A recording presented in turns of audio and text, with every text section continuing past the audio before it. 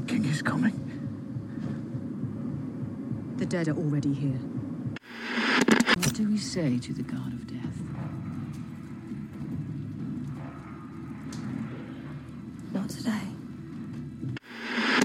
I'm going to go now.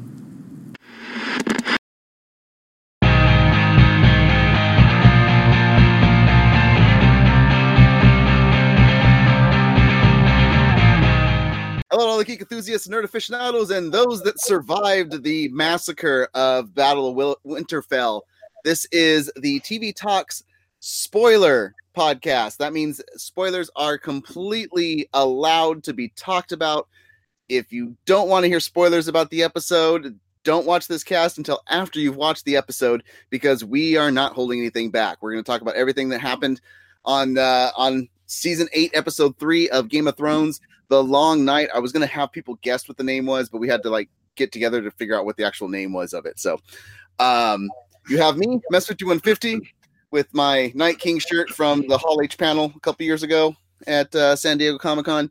Along with us, we have Ian's, or Icy Zorro. That works. Whatever. I'm not exactly trying to hide my name. People can probably... No, yeah. But Icy Zorro's on the cast. Yeah, absolutely. I'm so happy to get to talk to this so soon with people. We also have from our regular Walking Dead cast. So this is the core crew from the Walking Dead cast. You have Icy Zorro, me, and Mrs. Malice is here on the cast. So welcome, Mrs. Malice. Hi. And the funny thing is, I think we drop each other's names in the Walking Dead series all constantly. The time. Yeah, exactly. We also have Kristen joining us in the chat room saying this is the most stressful episode yet. I think it's going to be the most stressful episode, period, because there's no more walkers, but we'll find out. We also have joining us from the Malice Smack Talk Wrestling Podcast, a bearded master is back for the Game of Thrones reaction cast. How goes it, sir? It goes well. I'm glad I can actually talk about this tonight rather than having to wait 4 days after Endgame. Yeah. And lastly, she's kind of roams all over the place. She's been here on the Game of Thrones cast. She's on the All Things Nerd podcast every Friday. Super Hoovian Freak joins us as well. I know. What an episode. Awesome. The excitement is just flowing. Succinct. It's going to come. I like it. As you guys know, I usually write notes down for scene by scene, but this episode, you can't really go.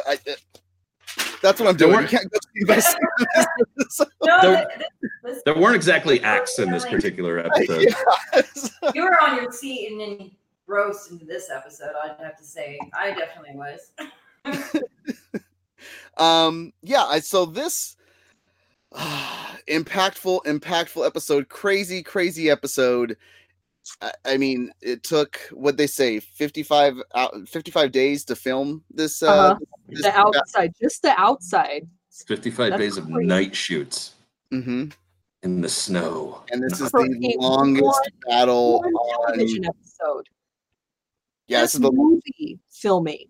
Well, this is the longest battle in TV or film history. Mm-hmm. So really quick reactions. What'd you guys think of the episode? Whatever. Okay. I'm not going to be so coy about it. This thing was freaking awesome. I loved every damn thing about it. It was I had one nonstop. reaction. No! Yes! That's my reaction. Okay. Yeah, it was.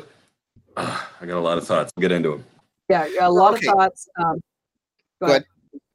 Oh, I was going to say, did anyone at the very beginning, remember when we were talking about it last week? I don't remember who it was on the cast that said it, but they were like, I'm going to be so mad if I get that moment in the Helm's Deep where we're talking about the guy runs through with the thing. That was and it you. blows up. I got that feeling, but completely opposite. So you got the drama, everyone's like, burn the beacons, burn the whatever, they were light the trenches. And then she's slowly walking out, but the soldiers are all lined up. I'm like, dude, this is totally Helm's Deep, but completely opposite. I loved it.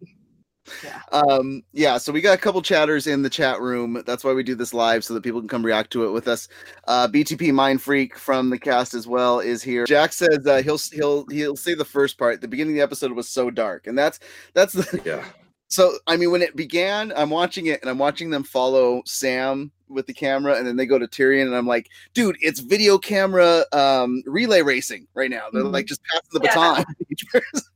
It was like trying to get each of their stories before the battle. Like, what were they doing before? It was kind of cool, the whole roaming shot, how it was like going around to all the different... And the aerial shots up from the top, all of getting the point of view from the people that were on the wall just above.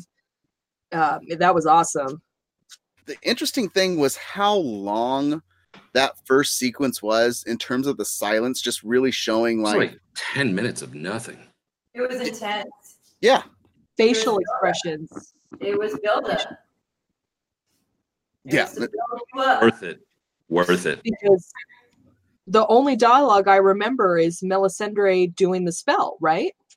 Well, she came in. So yeah, Melisandre shows up willy-nilly, just like she rode from the direction of the White Walkers. Exactly. That's the crazy. Like how? Yeah, why? Where'd you come from? How?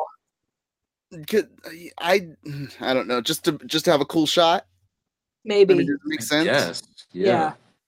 Well, because they showed one solitary object approaching them from the direction of the White Walkers, and I was like, are they sending one of the actual walkers out to like negotiate? Was it gonna be like? Oh no, it's the red woman. Yeah. Everybody, f your pants. And again, that was totally done for build-up, just to get you hyped for what was happening. And she let the swords on fire. You were like, yeah. That was an amazing shot. Jack says that the silence shows the fact that war is 99% boredom and 1% pure terror. Yeah. Yeah. Yeah. It's good representation. Yeah. But yeah, she comes and she lights up all the Dothraki's blades on fire, which is like, okay, this is cool. This is cool now. That was an amazing shot. It was like setting off a sequence of fireworks. Like, awesome. And then when they show up from the top of the wall, everything just turns red, and it was like, oh, okay, shit's about to go down. Here we go. I kind of expected her to go back to the Unsullied and do the same with their spears, but she did not. No. Well, I mean, as Bearded Master just said, shit's about to go down, and things definitely went down when that happened. Was the end of the Dothraki. There are no more Dothraki, I believe, at this point. Yep. And it happened so quick. It was just like I was expecting a little bit more, and it was just like converge and go, and I was like, oh. It was Monty Python-esque. It was like, yeah, get him. Yeah. I had like a South Park the cartoon kind of feeling where it was like Operation Deathraki. The Dothrakian first. Oh my god! I'm reminded of the South Park movie Operation that I don't want to name. That's what I was talking about. Yeah. So, but I'm changing the name to Operation Deathraki. I approve. And watching the swords go out was like kind of sad and depressing because he was like, they're dying. Not only that, but then like their battle cries just started getting silenced as well, and you're like, okay, so the entire species, all of them are gone now, or they're gonna come back? And I was surprised that they didn't. I was expecting them all to come back as walkers, coming back after them. I mean, they kind of did. We saw some of them. Well, they were just walking. They were walking back. True. Well, we got like 12 Dothraki running back and like 6 horses, and you're like, oh crap, this is not going to go well. Well, when you send a medium-sized group of men towards a swarm, I'm not going to call them a horde, but a swarm of undead zombies, yeah. Well, you're sending them into a total black hole too. You couldn't see anything that was over on the side. Well, and Jack points out in the chat, like, this is terrible tactics. You don't send a cavalry out first into something you can't even see. They're mobile. And it's been said in books, and I think the show too, like, they're the finest mounted troops in all of the world. But there were so few of them in comparison. Yeah, it was bad. I think honestly it was done for drama. It was done to show the lighting of the swords and then the boom to reinforce that terror of, oh crap, like they were the pure sacrificial lambs of this episode. That's exactly what they were here for. And as a plot device to take them away from Jon and Dany's army when they have to face, when they have to go back down south. They're not going to have the Dothraki now. Exactly. I mean, they still have the Unsullied, I think. They've got like a third, maybe a quarter. The tactics weren't smart at all. No. This is the thing. What this showed was the kick in the pants that Dany needed to show that she's not as high and mighty as she thinks she is. Yeah. Absolutely. There was terror on her face in some of those scenes. This is technically, isn't this the first time she's really lost since since her husband died? I think this is, I think she's been on the first time we've seen her actually fight too. Yeah. Fight hand to hand. Yeah. It brings up, but they have one dragon, and we don't know if Drogon's dead. Well, no. Dany and Jon still have two dragons. They're both. Yeah, they still have two. Because Rhaegal just was like, "I'm going to take a nap." Like dropped off Jon and just like crashed into the ground and was like, "I'm just going to take a nap." Well, and speaking of the dragons and tactics, I was wondering, they have the dragons. They have Drogon and Rhaegal strafing the lines with fire.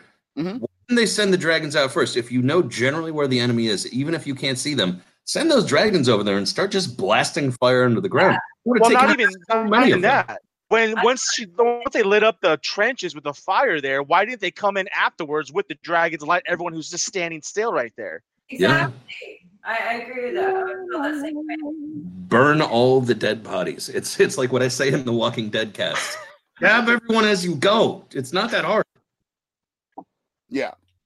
I mean, amongst this whole like first battle type of thing, and seeing what's going on when Dany came, a great line from Jon where like the Night King is coming, and Dany's like, the dead are already here.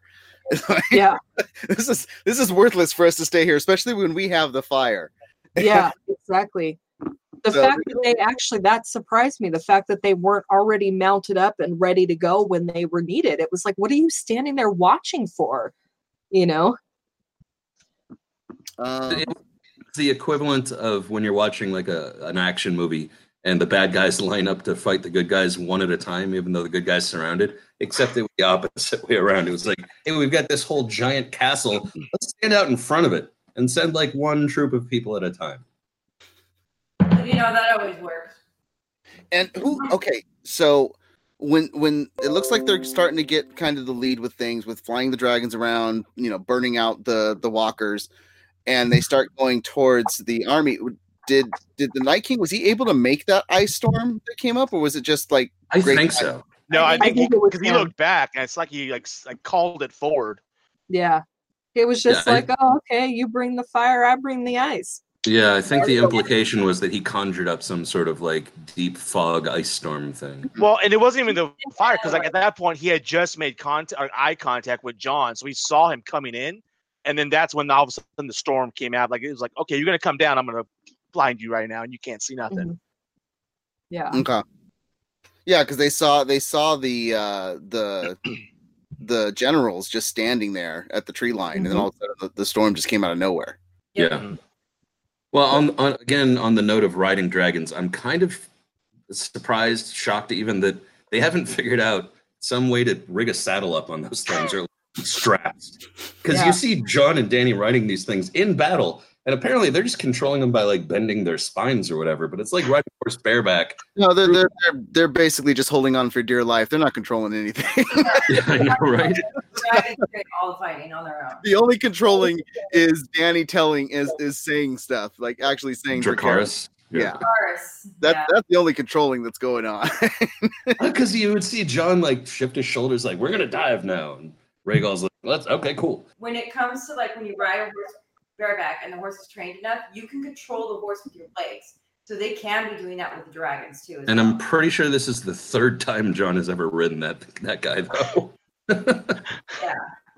He's acting like a pro, because or like Mess said, maybe it's just the Targaryen connection. Yeah. Well, he was looking better out there on the dragon than Dany did, so She did. She did tumble also and just stand there. We were talking about this before we started the cast. So Krenkin, who just came into the chat room, thank you for joining, says, if the writers brought back Ghost just to have him ride off with the Dothraki and kill him off scene, I'm going to be pissed. And yes, I'm 100% there with you. Yes. But we talked about this, that if you don't see them die on screen, Game of Thrones has proven that if you don't see them die on screen or they haven't upright said that they're dead, they're not dead. They're still alive. Yeah. Ghost is kicking around somewhere. Wolf is still alive too. So Who's that? Arya's wolf is still alive. Yeah. Yeah. Oh yeah. Lady Nymeria. Yeah. They showed her. She's leading a pack. Maybe they'll meet up with Lady Nymeria on the way south. That might happen. Could you see? That would actually be a really nice tie off of that story. That would be kind of a cool thing where if all of a sudden Nymeria's like pack shows up, and helps in the battle. I would love that. Just shows up and surrounds Cersei's. Whimper, tail wag, and rub up against each other, like brother, sister, Nymeria at this point is probably taller than Arya, so. Back to the whole like battle itself. I mean, the only people that kind of had it all together, and this is where Jack keeps screaming, like I want to talk about the Unsullied in the chat room, is how awesome the Unsullied were. Yes. And I mean, did we see at one point one of the Unsullied start to run away? I feel like we did. Yeah, that ran back towards the Grey Worm. Grey Worm was the name of the Unsullied that ran away. Well, he's got something to lose. But he went back. I thought he went back to light the pitches. I didn't think he was running away. Yeah, I didn't think he was running away either because you saw him fighting after that too, in the middle of it all, and then he was like the last one standing on top of the heap. He wasn't the last one in.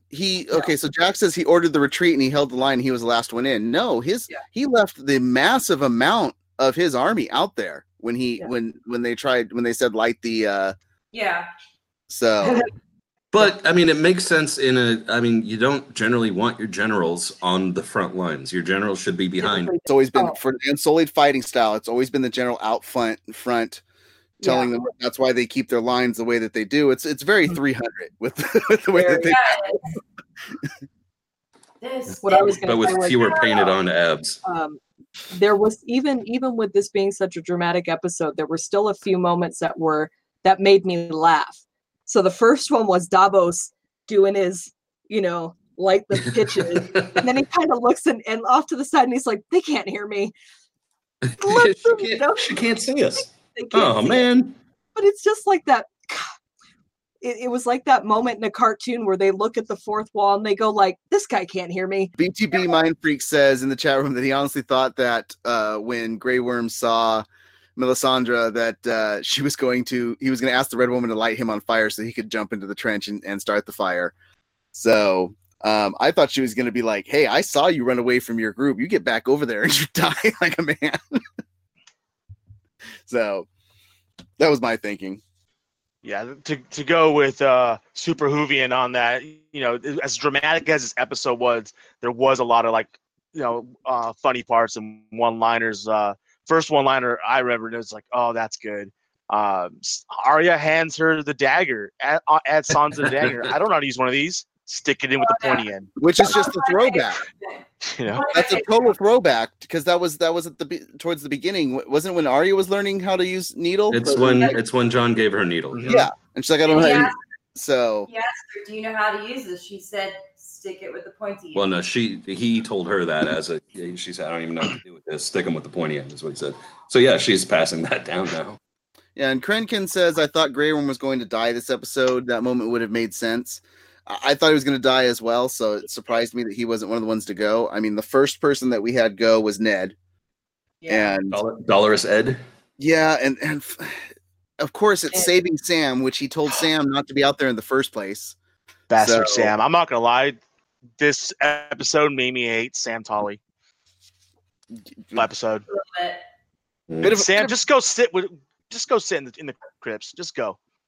He's going to add this to his list of random ass battles that he's survived, but he didn't do a lot. Well, it was kind of funny later on when Jon just kind of walks by and lets him, "Oh yeah, you're good. Lay there and get attacked. I'm going to keep going and do my thing."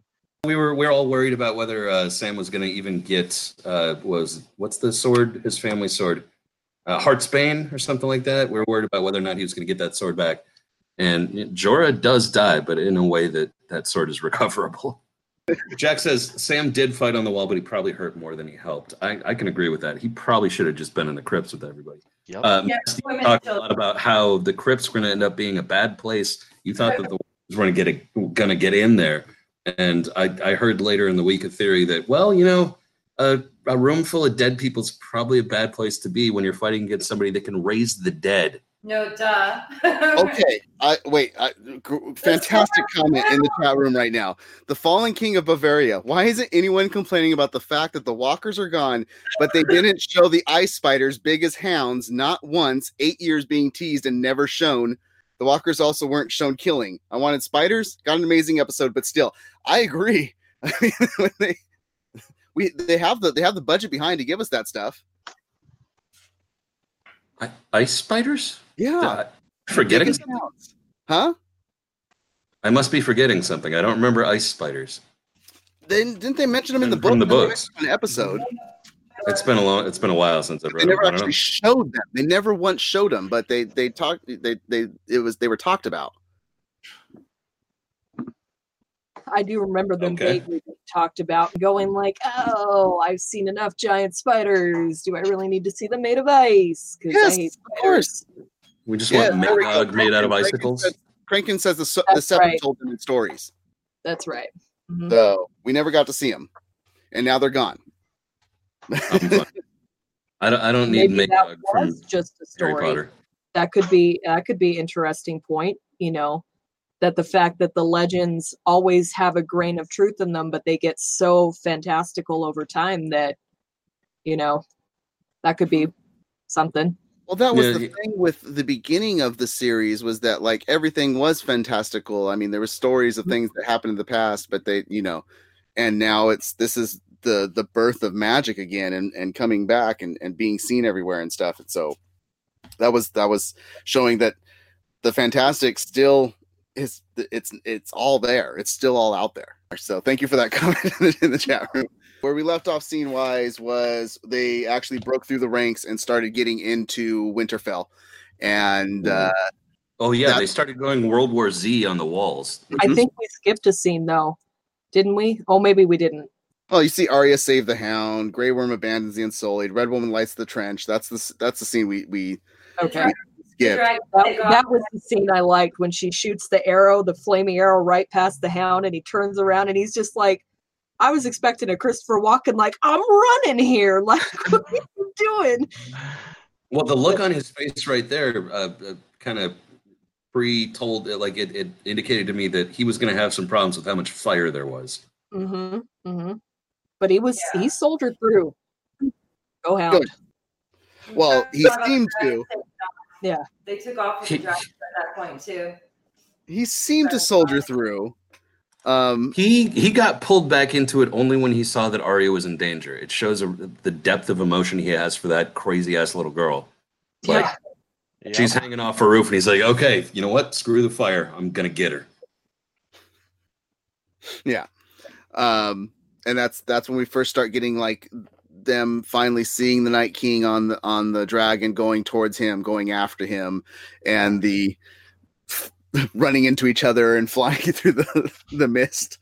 Well, and even presaging that was a scene of Arya fighting on top of the walls, and like Jack said, Arya with the double it was pretty sweet.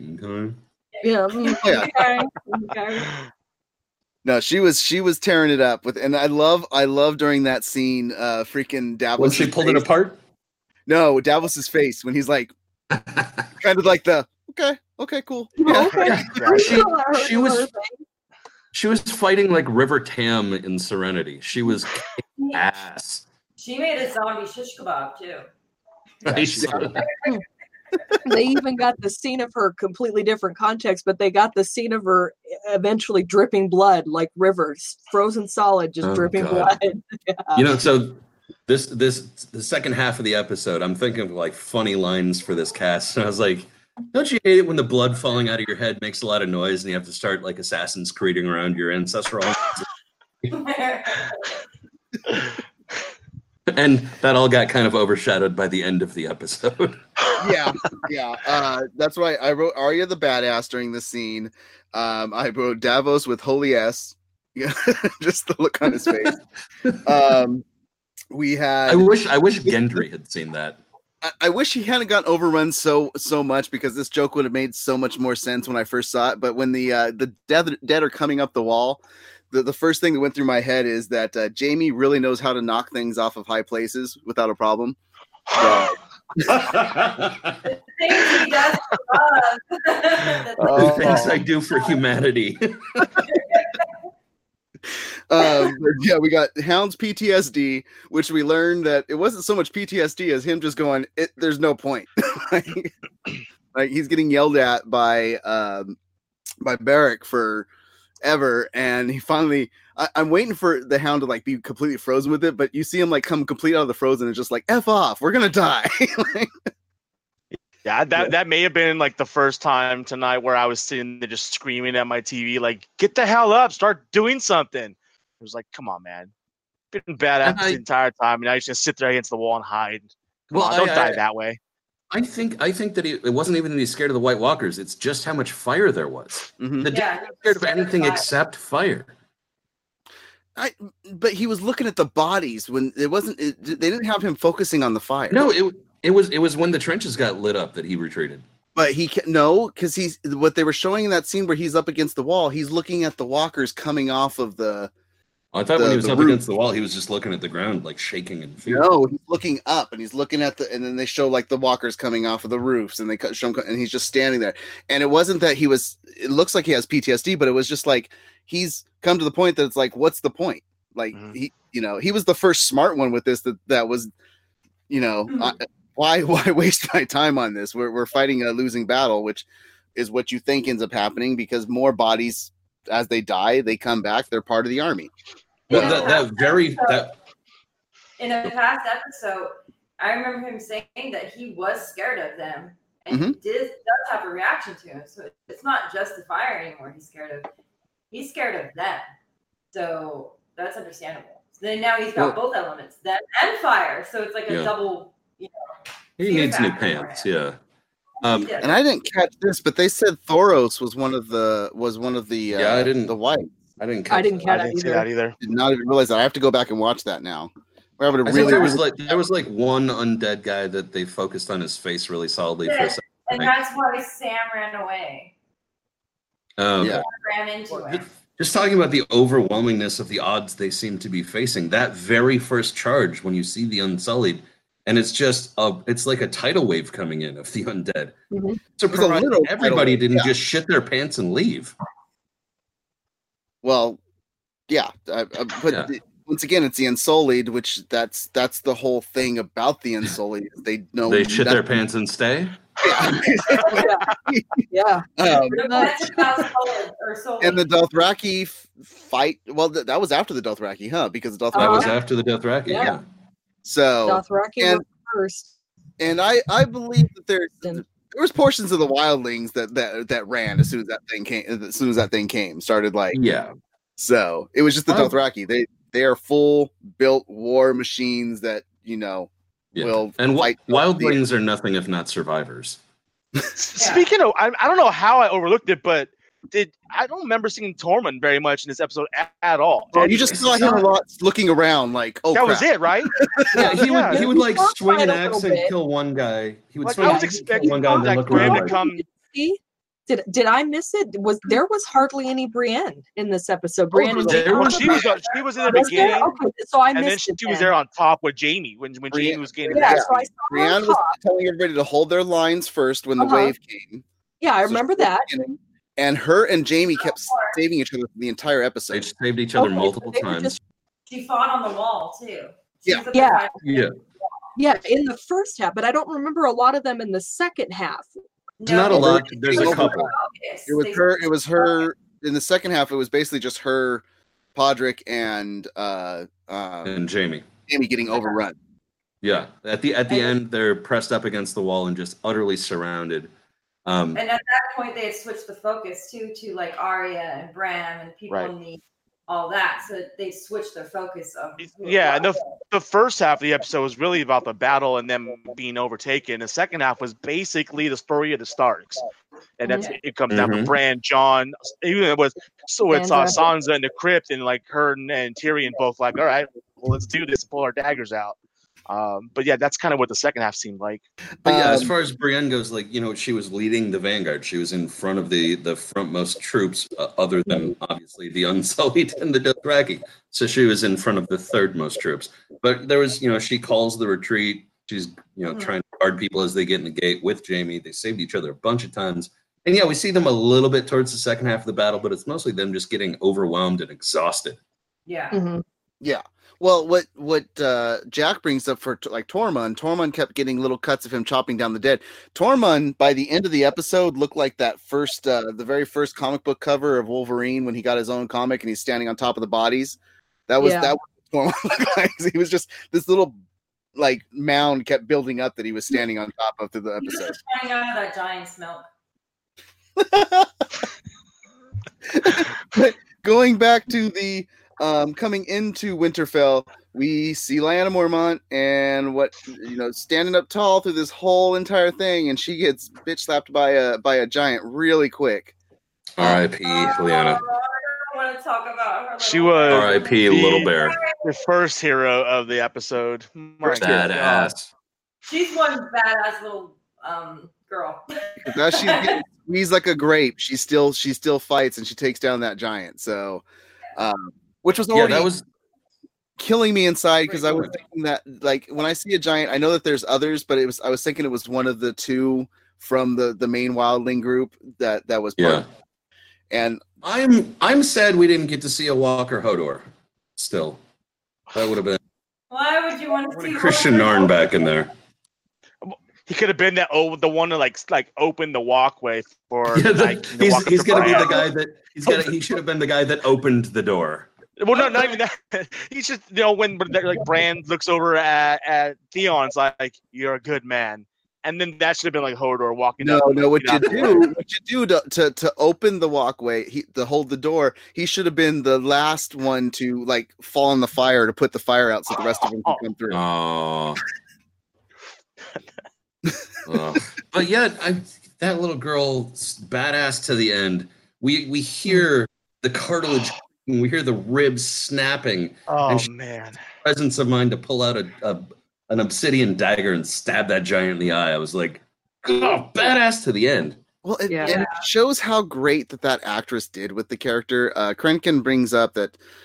Poetic at the least, for someone who was supposed to be a one-scene character, Lyanna Mormont was supposed to be only in one scene, ends up getting the biggest death in the show, and to die in that fashion, killing a zombie giant is pretty awesome. I was happy with her death, but that's what I mean. Once again, one-scene character. One of the big pops that I went after that came out last year as a special pop was the Lyanna Mormont pop for Comic-Con last year. So, only supposed to be a one-scene character, but got a huge following. Just because that actress really is a badass. It's great to see the smallest of them take out the largest. Yeah. So that was the theme apparently through the night. Exactly, all the way to the end. BTP wants you guys kicked off.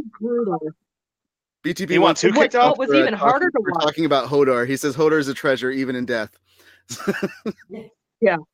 Well. And I know that's why I wanted to see him again. Right after was watching everyone just went across her body, like the general fleeing of everyone. You didn't even get a chance to mourn.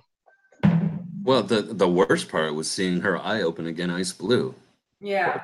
That was the worst part. I cried. Yeah. Oh yeah, that was horrible. I did a lot of crying. So who actually died in this one? I was trying to keep a mental list throughout. So we had Daenerys, Ed died. Dolorous Ed. And then we had Lyanna that we got to.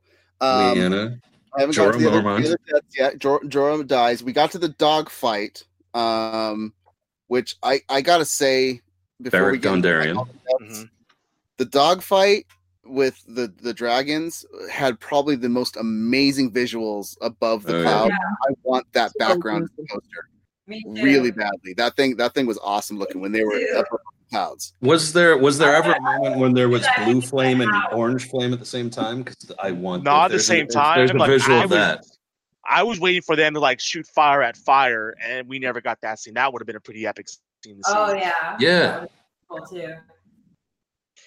So, but yeah, but again, that's where straps. I love the whole like when I say dogfight, I mean like jet fight type of dogfight. Yeah. They started tumbling together and everything. That was awesome. It's a super awesome scene. Then we get Arya in the library, which I was like, this is Velociraptor Kitchen scene to me. Yes. It was that meets Solid Snake. Yeah. Yeah. I kept on waiting for her to like throw a distracting thing somewhere else, and then she did. I know, right? I was waiting for that the whole time. Come on, do it. Yeah, I was like, why is she not? I thought it was only like 2 or 3 of them in there. Why are you not just going up there and killing them? And then she throws the book, and also like 40 of them come out of nowhere. I'm like, oh, that makes sense. Do you? Yeah, he knew. I want to know why. In there. Yeah. I want to know why there was like 40 of them wandering around in the library quietly in the first place. Yeah. To set up a scene. They may be dead, but they could still read. They know the rules of the library. Stay silent. There's an older White Walker like shh. Set up for the hall chase scene. Totally complete setup. Yeah, I mean that's where you get your next death. So the Hound and Barrack show up. Barrack goes out like a champ, man. Just stab. Now, did he get stabbed for the amount of times that he died and was re-risen? 19 times? Maybe. That would not have surprised me. I don't know. But when he's got his arms up and he's blocking the door, and I was like, oh, I'm like, we have another hold the door. We have another hold the door. Like, that's all we could see. But he did. Well, he went down. So the line that caps that scene is fantastic because the Hound and Arya get into a room where Melisandre is waiting, and Arya's like, so creepy. What the hell, man? Yeah, she's just appearing everywhere, wherever she's needed. Like, I didn't see her when they first ran in, and they turned around and they set up, and I'm like, who is that in the back? I'm like, where the hell did she come from? Yeah. Like, well, and so she says a line that I think I know Super, we were talking about this a little bit earlier before the cast. I think the line that she says here is kind of going to explain her own end.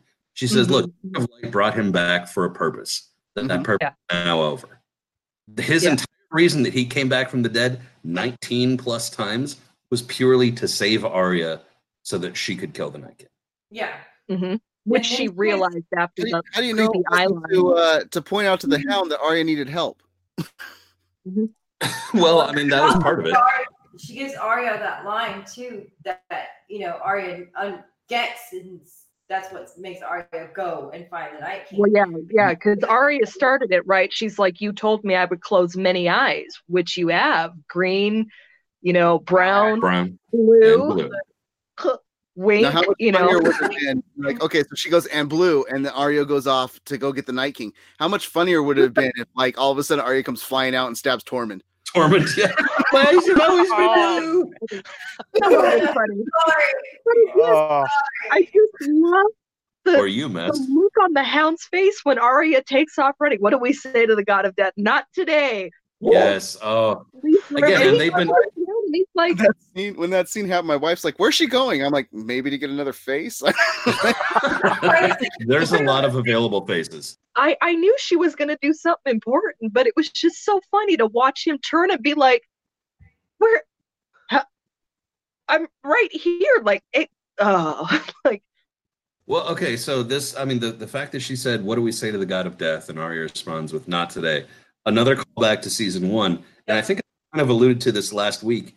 I think that these show writers, these show runners are so good at their job, and they've had this plan for so long. They are going to have a ton of callbacks to the origin of the series, and I don't think they're going to leave any thread untied up.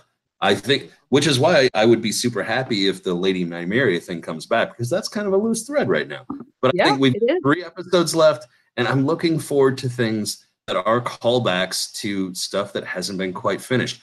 The one reason that I knew the Hound was not going to die, we have not seen Clegane Bowl yet. And that... Yeah, exactly. That's the first thing that goes through my head every time. Is he needs to fight against his brother? They will. Absolutely. They will at King's Landing. You know they will. Yeah. The chat room's getting mad at me. They think that I'm saying that Tormund's going to die. I don't want Tormund to die. I was just saying as a joke. I thought it'd be hilarious if that with the whole. I'd laugh if there was a blooper of that. If there was. Oh, I'm dead. Can somebody give me some?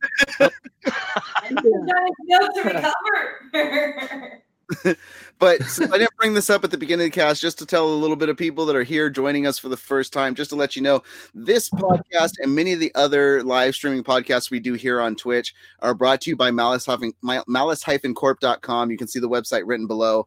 Go over there, check out the website.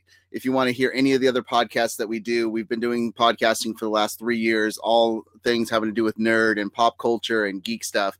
So we greatly appreciate you guys checking us out. You can listen to all these casts on Stitcher, on Spotify, anywhere that you listen to podcasts, or we even have a YouTube channel for Malice Corp. So thank you guys for checking us out. Thank you for supporting us. I just had to throw that quick little plug in there. And back to the show. We get the major battle between Viserion and Rhaegal, where Rhaegal just rips the hell out of Viserion's neck. And then that's when he decides to, like, I'm going to take a nap because he's done enough work and kicks Jon off of his back. And I'm sleeping now. You got this, Jon. You got it. You don't need me anymore. And then... Well, I don't know why it didn't occur to me last episode, but it occurred to me this episode that Jon is riding the dragon that's named after his father. Mm-hmm. Yep. Mm-hmm. It makes sense. Viserion was the one that got killed. Was named after the jackass, the worst Targaryen. Yeah.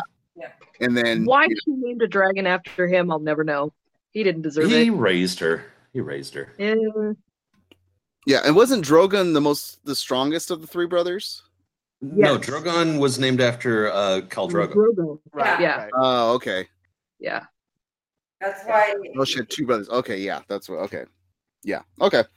But yeah, so the Night King also gets kicked off of off of Viserion. She sees the Night King, and we get the answer to will Dragonfire work on the Night King? Yeah, turns out smirkingly, no. Well, in a very T1000 in the fire T2. If he had emerged as liquid metal, I would have.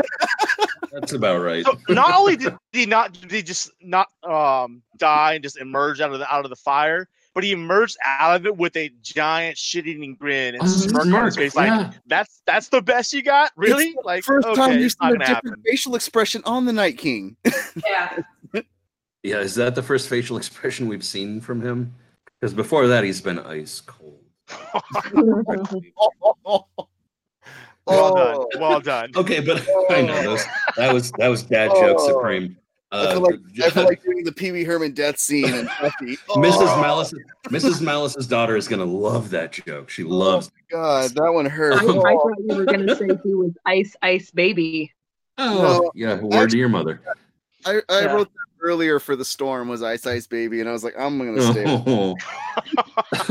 But here's so again, and I've been known to do this on the Walking Dead cast as well, trying to bring logic into a fantasy show. Oh God, how come Dragonfire doesn't kill the guy when Dragon Glass does?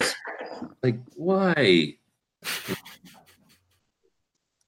Sorry, overthinking. Okay, that's fine.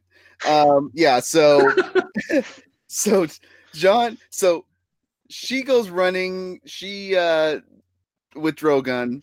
Jon goes after the Night King, and I love the entire, like, how high and mighty Dany has switched completely over to the Night King. Like, he's just walking with that swagger, you can't do anything to me. To even the fact when, like, Jon's running at him, my wife's like, he's gonna strutting.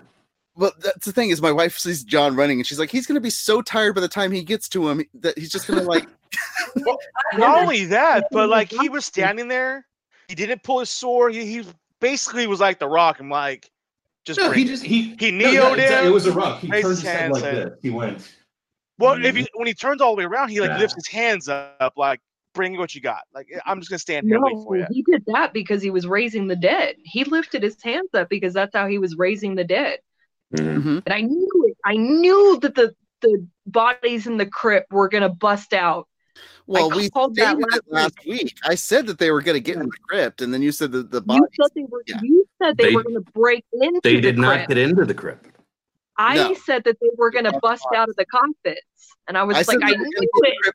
Somehow. I said they were going to get in the crypt somehow. They got in the crypt by raising everybody. They raised the Starks, okay? You know, they brought the Starks back to life. Why did we get Ned? Why did we get a callback of Ned on that one? Because Ned was not there. Ned was beheaded. There's no way he would have came back to life. No, he would have. He walked around no hill going.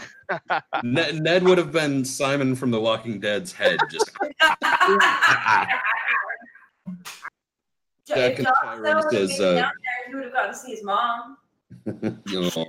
Oh, Leanna was in there. Yes. Jack in the chat room says the reason that the Night King wasn't affected by the fire, but he was affected by the dragonglass dagger because he has a thick, fireproof skin. But the dragonglass pierced that skin and got to his soft caramel center. Yeah, work. So when he's raising everybody, I was like, John, you better run faster because you only got one swing at this. Because no, he didn't even get that. And he doesn't get there in time, and Danny to the rescue again. But this time, she the love. That was some danger close fire, by the way. But the love for John, like the first time that I've seen her like make a mistake, where it's like I'm so much in love with this man that I'm going to watch him frolic off and let everybody. That was the only part that didn't make sense to me. That was the only part. The fact that character. Yeah, I felt like. I kept on expecting her to swoop down on Drogon and like pluck him off the ground because he was. Yeah, that would have made more sense. That would have made more sense if he had done it that way. Or just to go down, do the fire, and then fly off. The fact that she sat there so long with Drogon, the minute that one white got on his tail, I felt like he would have just taken off. He wouldn't have sat there letting people climb up his back like that. Like what the hell? Watching that, he was getting crazy. Swarmed. And the fact that she didn't try and make him fly after that, she just was like, this is all of a sudden like not meshing with Danny's character whatsoever. That was one Danny thrust into the circle of the cows being sold off to marriage, not knowing what to do. She hasn't been that character for 7 years. Yeah. Jack says he was tired. He did end up flying away while covered in walkers, swarming him like fire ants. And I just wish he'd done it sooner. Her digression over the last season, or this part of the season, is kind of like slowly leading her to the demise of her, and it being like love that's going to end up killing her at the end of it all. And love is what's kind of brought her to her power in the first place. I think it was pure will and rage that brought her to her power in the first place. Well, yeah, but it started because of her love for Khal Drogo. Yeah. Mm-hmm. We have two thoughts in the chat.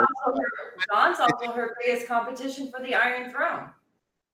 Rurutu says, I think they want to kill all the dragons, give Cersei the advantage. BTP says she was still in shock.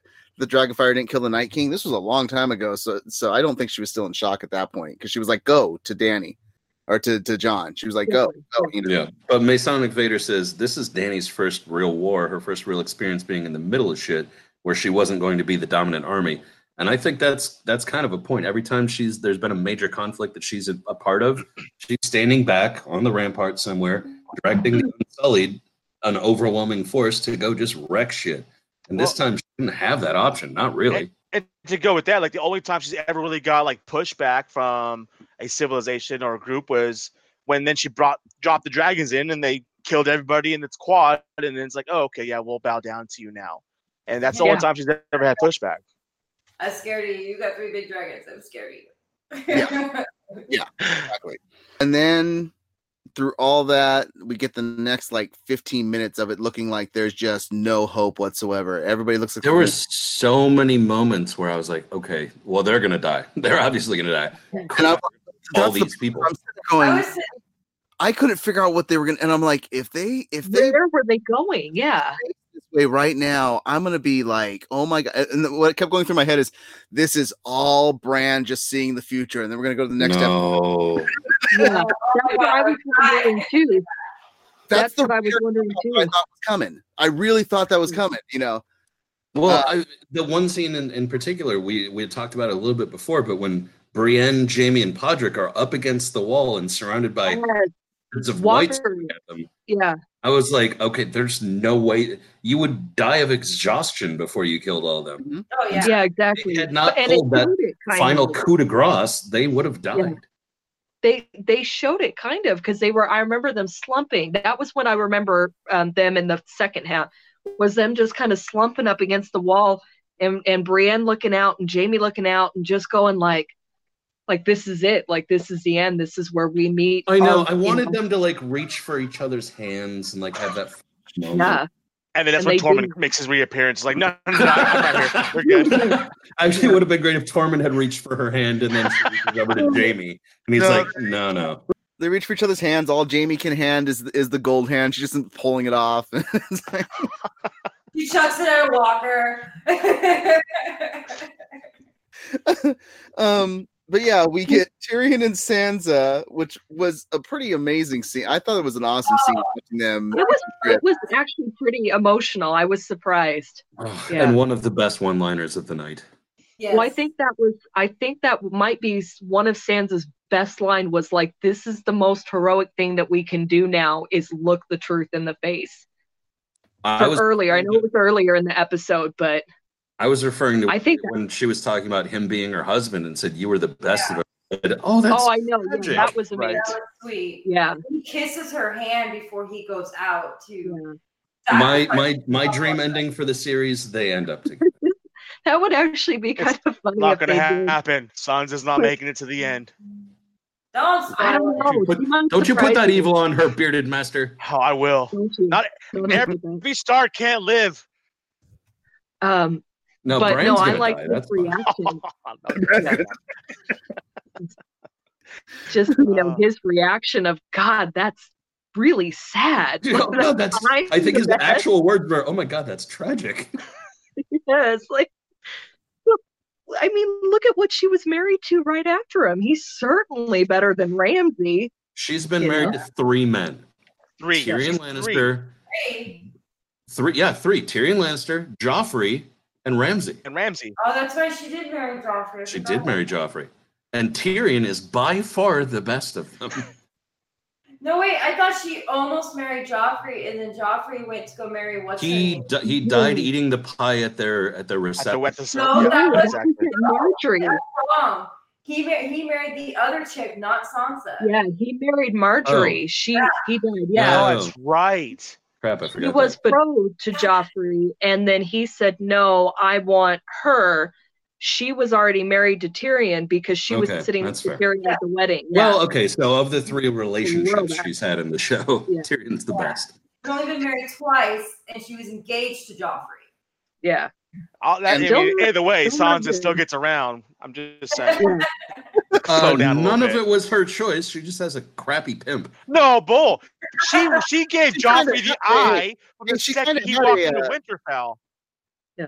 She kind of had a relationship with that pimp, though, a little bit. It seemed like it was going that way. Yeah. Yeah. Peter Baelish, worst pimp ever. We didn't key in on is that when Drogon flew off, Jorah, being Jorah, man, showed up to Dany's side and the first thought that came to my mind once Jorah appeared was, of course, he'd be the White Knight. Of course. Makes sense. He's the one. Absolutely. And now he's going to meet his demise for it. Yeah, and he goes down like a champ. He's another one that dies. And my wife's like watching, and when she's like holding him and stuff, she's like, at least kiss him. Give him do something. No. Friend zone till the end. She's like, show him a little boob. Give him something. He's dying. Wait. Let me rephrase that. Friend zone till the end zone. Tagline. There you go. And then we get to like we said going out like a hero, like no other. Had to happen. Theon, all the scenes with Theon and Bran, from him like trying to explain himself and Bran's being like, it's okay. It's got you back home. Exactly. That starts with that first line. You're here now, home, or whatever it was, But yeah. Everything. He starts to apologize, and Bran says, "Everything. No, don't worry about it. Everything that you did led you to here, where you're supposed to be, home. Yeah, you're where you belong. Home. You are a good man, Theon. Thank you." And Alfie Allen gets that one tear going, and it was like, I love that actor. I will say though, I haven't cried that hard since Glenn died. Wait till you see Endgame. He pulled a major like Legolas in this scene too with the bow and arrow. Mr. Malice was like, he's not going to charge him. I'm like, oh, he's going to charge him. He's going to charge him. Look, it was complete. He did. It was completely futile, and he knew it. But that was the second time he's had his stick snapped in half. Oh no! Had to. I've been thinking about that. Been thinking about that for 2 hours now. Yes, sir. That was such a good line. I wish I had thought of that. Oh, but that's the thing too with that charge. It was so sad because it was completely futile. But how quickly the Night King just like like a fly, like a gnat, like oh. But at least he held his promise to the end that he was going to protect. He went out a hero. He went out as Theon. He put the Reek character completely behind him, 100%. So I mean, two of the three main characters that needed to die heroes have now done so. The only one left is Jaime. At this point, Theon definitely has more balls than Euron does because I think Euron's going to be a little crying. Euron would have run behind the trees and took up. Euron would have done what Sam did. Euron would have been running with Euron. Jack Malice, exactly. Theon went out as a Stark. Yep. As a Stark, protecting a Stark. Exactly. Yeah. Now, so wait till Yara finds out about this, and then she's gonna go ape shit on everybody else. We're gonna have another Iron Islands they're gonna rebel again. Got it. Gonna go on everyone's ass, or not? No, what's not Sansa? I forgot her name. Yara? No, Jaime's sister. Cersei? Yeah, I said Sansa. Cersei. And Jack says about Theon that he went out as a Stark. He proved he's really Ned's son, if not by blood, by death. But that's what I said on last week's cast too. Is that I think he meant deed. He joined by deed. Okay, yeah, deed. But that's what I said last week's. He joined his family not in blood, but in bond, in actually. Well, yeah, and Bran said what I said in last week's cast, like you're home. Mm-hmm. Yep. Yeah, BTB Mindfree says what's dead may never die, but we learn different from that because Arya comes in like a champ and kills the dead, like a boss. I love my Arya. The whole the drop dagger to the other hand, boom. Well, okay, and see here. Here's the thing. Like, I believe they set up the Lyanna Mormont death specifically so that we would think that she's about to get gacked the same way. We start hearing cartilage creaking because he's got her by the throat. She comes up and she thinks she's stealthy and she's gonna jump and stab him in the back of the neck. He catches her by the throat and we hear and she drops. Oh, so good. Dare I say she came flying in like a spider monkey. Yeah. What were you gonna say? Jack says the drop dagger to the low grip gut ripper. Yeah, exactly. Well, it was just crazy. Even the walk up there, just the slow walk, and they're just staring at each other. I'm like, is this going to be a stare off? Is he going to speak for the first time? Is he going to say something? Are we going to know? I was waiting for that. Yeah, I thought Bran was going to call him out by his real name, and I'm like, oh, we're going to get this right here. We're going to get this. And then he raised his hand up. I'm like, is he going to give Bran a high five? What the hell's he doing? I thought we were going to join hands. Yes. I was comparing Bran's face to the Night King the whole time. I'm like, you thought that theory was going to happen. They have the same nose. They have the same nose. I thought they were going to do that to you. He can't kill Bran because Bran's going to become him. I was waiting for it to happen and have you on this cast be like, fuck this show, I'm done. I was waiting for it. I think I had been swayed. Yeah, I thought they were going to touch hands. And yes. And we were going to get Agent Smith Neo kind of thing going on there where they become one. I'm like, please don't do that. Please don't do that.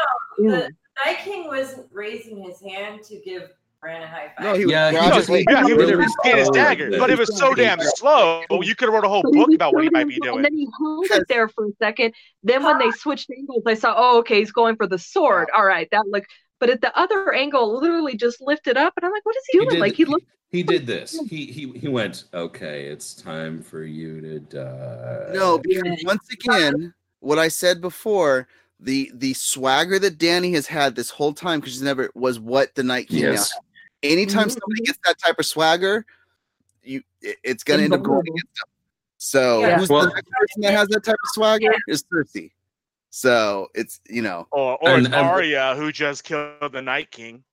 Yeah, no. Arya doesn't swagger. Yeah, she just took Gendry's V card, and now she's going to. No, he took her. Oh, he slept with 3 whores in King's Landing. Yes, that's true. So, but either way, she just killed. She just killed Night King. She's gonna be walking on a little bit of swagger there. Hey, John.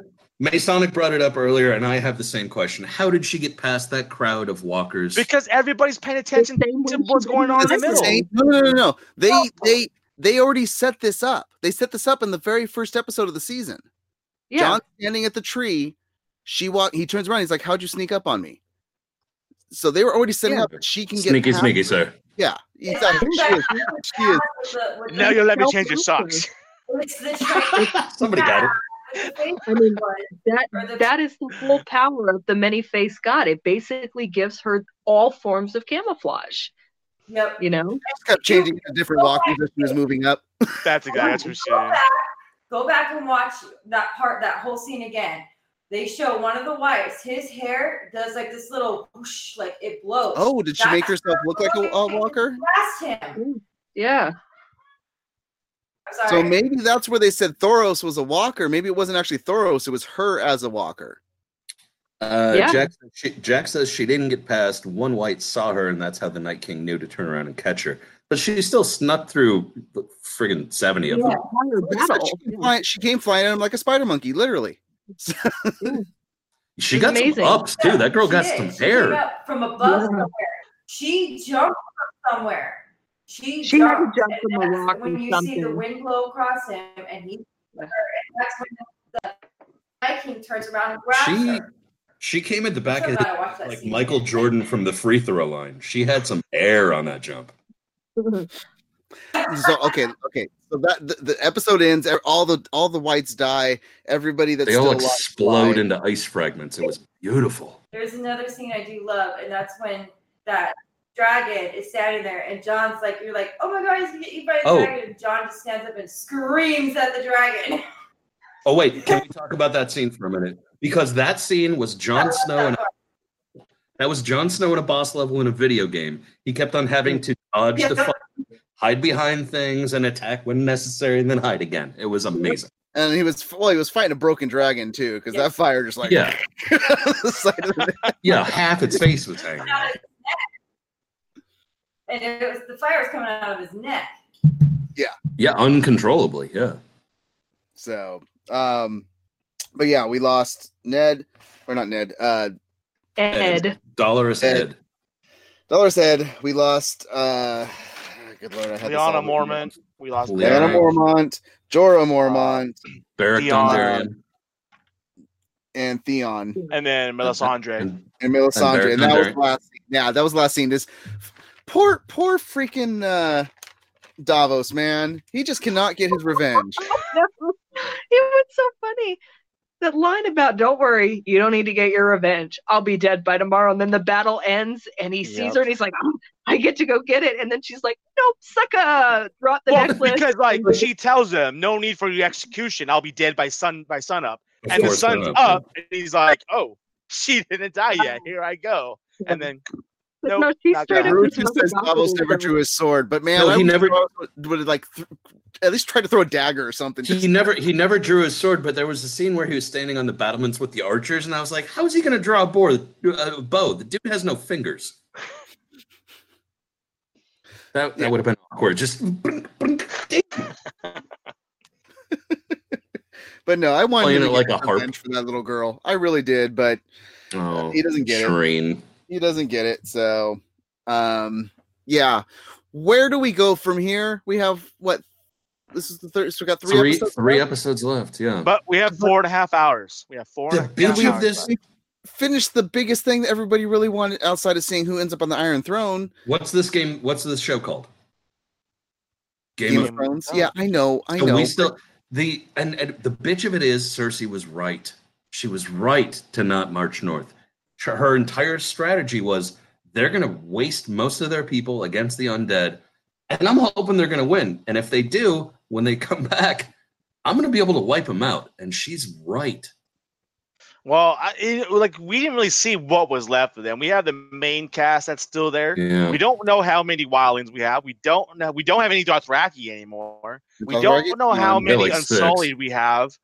Probably very little on Unsullied. Pretty much just Grey Worm. It's going to come down to the battle of between King's Landing. No, Euron and Yara, and seeing what they do, who ends up running the Iron Fleet, and that's what's going to come down.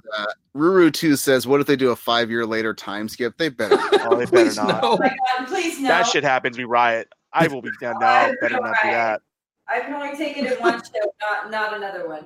If they do a 5-year time leap, then Daryl is the one that's going to. And Morgan's going to come out of nowhere with his stick. You're going to see Morgan training with Arya with the staff. Those that don't watch The Walking Dead, this is the characters from The Walking Dead. Because they do time jumps all the time on that show. So yeah, Arya's going to inherit the Colt twice. 357. Well, they said okay. We saw Gendry didn't die, so we did Missandei survive the? She survived. I think so. Yes. I don't think. Yeah. Once again, we didn't see him die on screen. Then they're alive. That's and she's a character that they're not going to kill off without letting us see it, or at least letting the Grey Worm see her die. How many Starks survived this weekend? They all did. All of them. No. Yeah. No, I think yeah. What's his name? Theon. We did lose one Stark this weekend. By blood, they all did. But if you count, yeah, Theon would be the one that So. And this is the bias that Theon had to deal with his whole life. You're not. Well, for a while, he was more of a Stark than Jon was. And I'm bringing this up again. Ruru 2 is now asking, as he came in late on the cast, what about Ghost? We did not see Ghost die on screen. So just like the Hound and just like a lot of things that happen with the Game of Thrones, if they don't say it, they're dead, they aren't dead.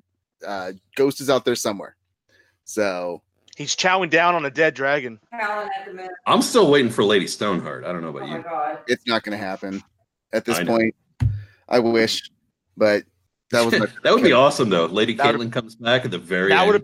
That was supposed to have happened like 3 seasons ago. Now that's when they've already said, because they've actually asked about Stoneheart a lot, and they've already basically said, we're far beyond that story at this point. So okay, well, Chrislyn says Arya will kill Cersei. No, so there's a prophecy. There's prophecy.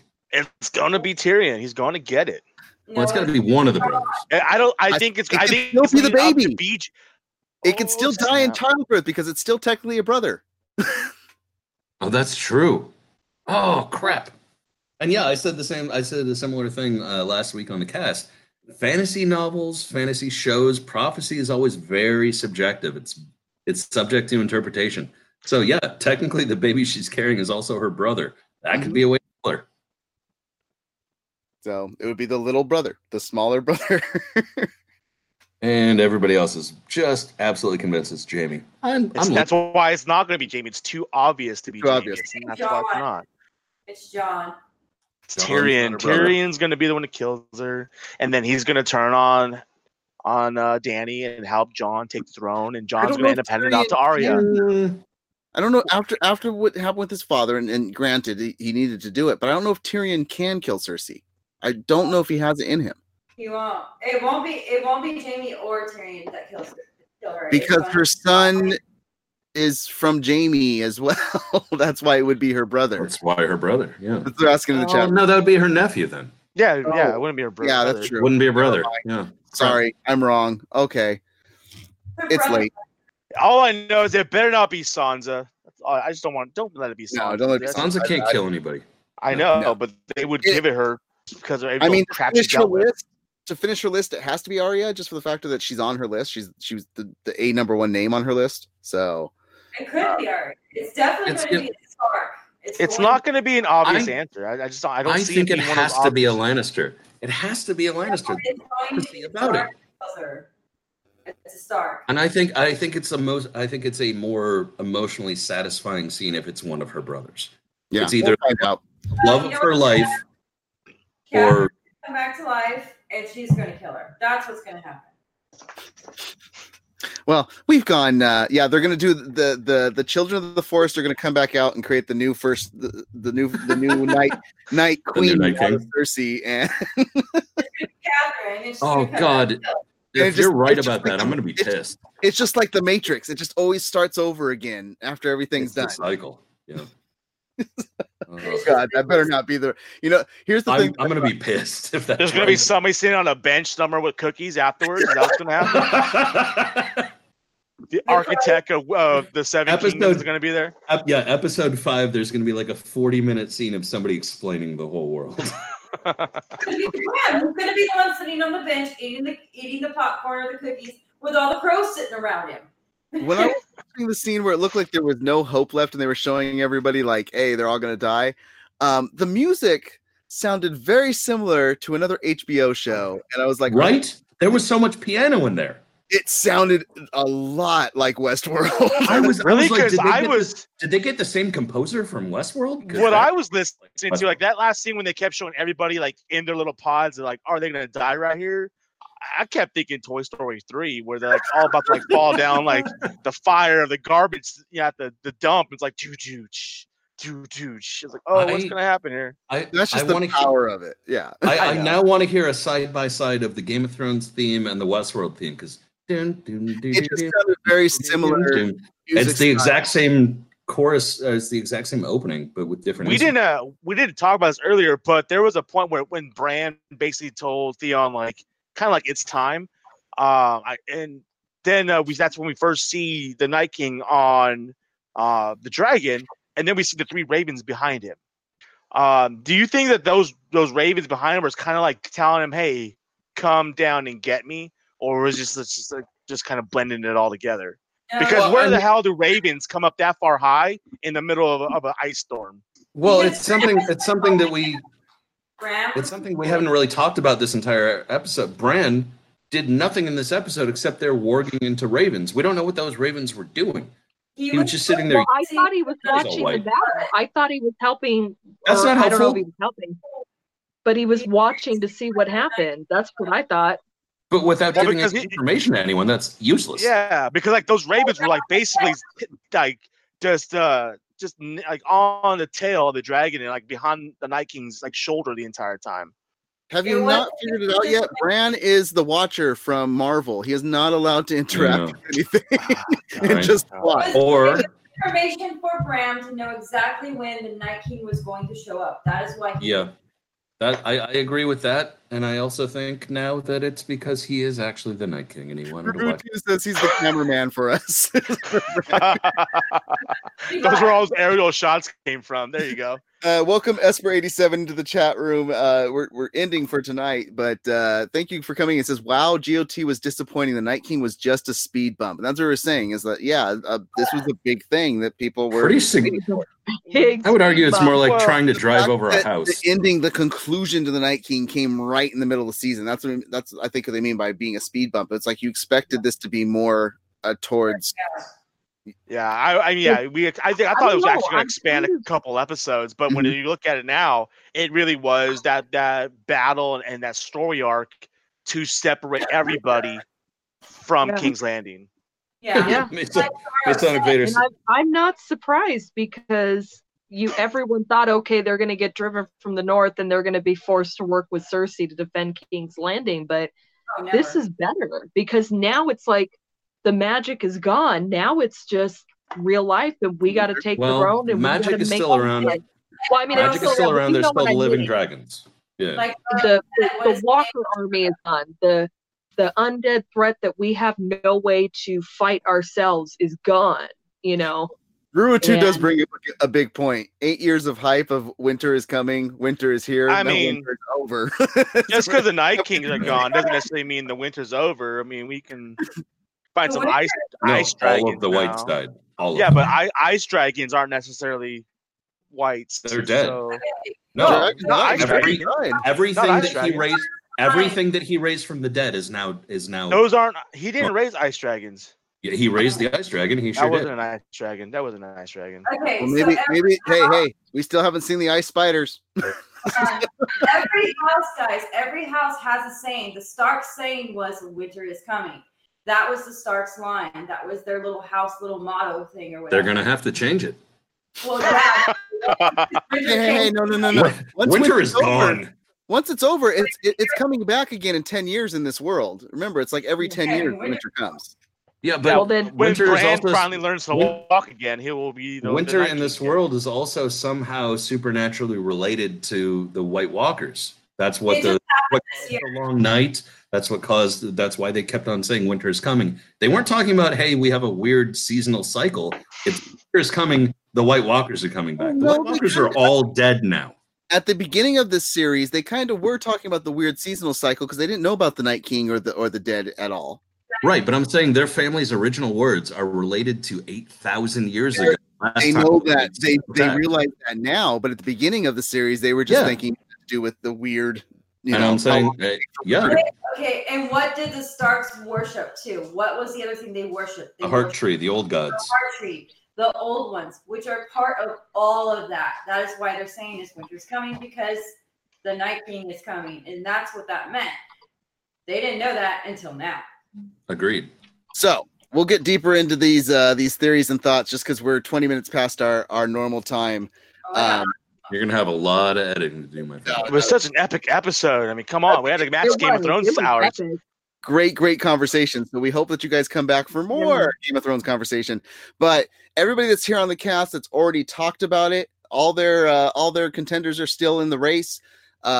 Mrs. Malice, you haven't gotten to give us your theory yet. Who will be on the Iron Throne at the end? Jon Snow. Okay. And it's a unanimous decision for Malice Court. I am not Jon Snow. Oh, that's right. You did say something different last week. I do apologize. She said Danny. Jon Snow will only take it if everyone else is dead. Honestly. Everybody's gonna die. Nope. I'm sorry. John will be the leader of no one. This is what's going to happen. I'll tell you what's going to happen, and this is why I think Jon Snow is going to end up on the throne. Danny's going to be like, all right, yeah, you're supposed to be the man of the house, so guess what? I'll marry you. Here's the throne. You are the king. Nope. No, she won't hand it over. She would never do that. You're not going to hand it over. That is not going to happen. She did not work that hard to just hand it off to a man. But then again, she did get her ass beat, so maybe she will concede now. She's given up a lot to a long list of men. She's going to do it again because that's who she is. She gave it up to her brother. She listened to her brother, and then her brother was killed. She had to listen to Draco. Guess what? He died. It's going to keep happening. It's going to be a repeat. Jon Snow is the rightful king, and she's going to give him the throne. Nope. The only Super, I'm going to let you take that one. Go ahead, Super. Nope. I want to hear this debate. She's got way too much pride for that now. We've compared her to Cersei in the past, and she can be like Cersei. She's got the bad traits. She's got that crazy. She wants the power, and she's not going to, because that was in the scene last week with the crypt where you saw that calculation come over her face like, crap, I have to deal with another contender now, but I actually like this guy. So there could be a marriage, and there could be a marriage, but Jon Snow will not be the leader. Jon will be the right-hand man, and she will be the one in power. Because Jon almost sacrificed not one, but both her dragons for Jon Snow. It's going to be Jon Snow. And I was trying to say goodbye, but this is getting too good. Oh no, there's conversation to be had. Willingly sacrifice her dragon. She went to save someone, and that's noble. You do that for the ones you love. They would all do that for any of them. But that wasn't her willingly going, none of them knew. I mean, come on. Who thought that the Night King was going to throw a lance like that and kill the dragon? Just one point there. If, say they both live to the end, say there is a marriage, Jon doesn't want the throne. He doesn't. wanted to be Night King. He never wanted to be Lord of Winterfell. He sure as shit does not want the Iron Throne. He almost so that's said why all of your arguments go out the window. If they get married, he doesn't want that throne. He may have the right to it, but if he has that right to it and they're both alive at the end of married, he will abdicate in favor of her. Yes. I'll once again give you my reasoning for the argument of why I say John. One, I would have 100% agreed with you, Super, up until this episode, seeing how Danny reacted in that scene where Drogon got ran over. Yeah. I think Love is going to end up getting back at her. I don't think Danny's cause her death.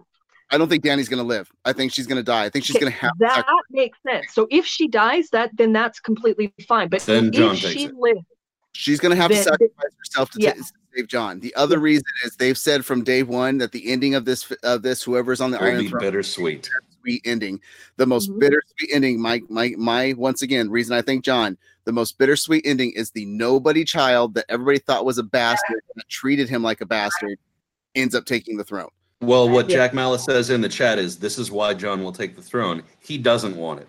John will realize that any person who wants it doesn't deserve it. Yeah. I agree with that, but I still argue that if they are both alive at the end, even if they get married, he doesn't have to take it. She can take it. He's already proven deference to her by bending the knee. Otherwise, the most bittersweet ending is that they both die and Gendry ends up on the throne. That could be. Or and then Arya's queen. Arya's queen. That's actually true. Actually, I forgot about that. So that's it. Yeah. So we still have our.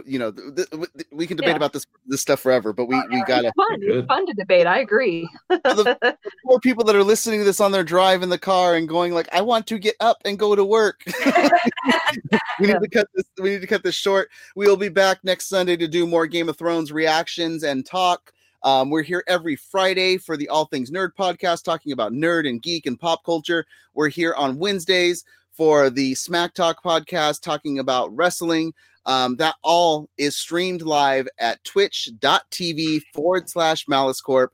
So come join us for that stuff. Make sure to subscribe when you're here, or follow rather. That's free for you to do. If you have Twitch Prime, means you have Amazon Prime, which means that you can do a free subscription every 30 days to help out a channel. But before we get out of here, we like talking Game of Thrones with you guys. So come talk with us on social media, follow us on Twitter and stuff like that. Let's talk about where you can follow all the great people that are here on the cast. Icy Zoro, where can people come talk with you outside of this cast? Pretty easy. At Icy Zoro on YouTube, not YouTube, sorry. Twitter, Instagram, and PlayStation Network. Yeah, well, soon. I've also recently started playing World of Warcraft again, so Silverhand server character's name is on the All side. Okay. And Mrs. Malice, where can people follow you and chit chat both Walking Dead and Game of Thrones with you? At Walking Dead Mal1 on Twitter. Okay, Bearded Master, where can people follow you to talk wrestling and Game of Thrones? You can follow me. Obviously, it's posted Malice Smack Talk on Twitter, as well as Malice Corp Smack on Instagram. And you can also follow me personally at Bearded Master at Twitter and Instagram. It's always talking wrestling, pop culture. And if you've seen Endgame, hit me up. Looking for people to talk to that I don't have to worry about giving spoilers away to. And Super Hoovian Freak, where can people follow you? Well, you can follow me on Twitter at Super Hoovian Nut. And you can come talk to me about Game of Thrones. I'm hitting the trifecta of emotions this weekend. With the Endgame, this, and then we had the Supernatural finale for season 14, which ended tragically as well. So it's just like boom, boom, boom. I'm a wreck. So if you want to come commiserate with me, come find me on Twitter. Awesome. And I'm going to give you once again a couple places that you can follow us. This podcast is brought to you by the main home site of malice-corp.com. There for any previous podcasts that you want to listen to. Check us out on Stitcher. Check us out on iTunes. Check us out on Google Podcasts. Just look for Malice Corp. Wherever you listen to podcasts, you'll find all different types of things having to do with comic books and all types of stuff. We're here live all the time on Twitch, twitch.tv/Malice Corp. If you really, really want to help us out, you can also head over to YouTube, youtube.com/C/Malice Corp, and subscribe while you're over there. And if you guys want to interact with us anytime, you can jump over on Twitter at All Nerd Podcast, or you can actually head over to Facebook. Go to facebook.com/groups/all things nerd podcasts. And we like talking about all different types of stuff there, throwing up memes and GIFs and just having a lot of fun. So come check us out over there. If you guys want to follow me, head over to Twitter at Mest_MaliceCorp is my name. And on Instagram, I'm Mest5150. So once again, thank you guys so much for joining us on tonight's cast. Thank you for sticking it out for the extra 20, 30 minutes.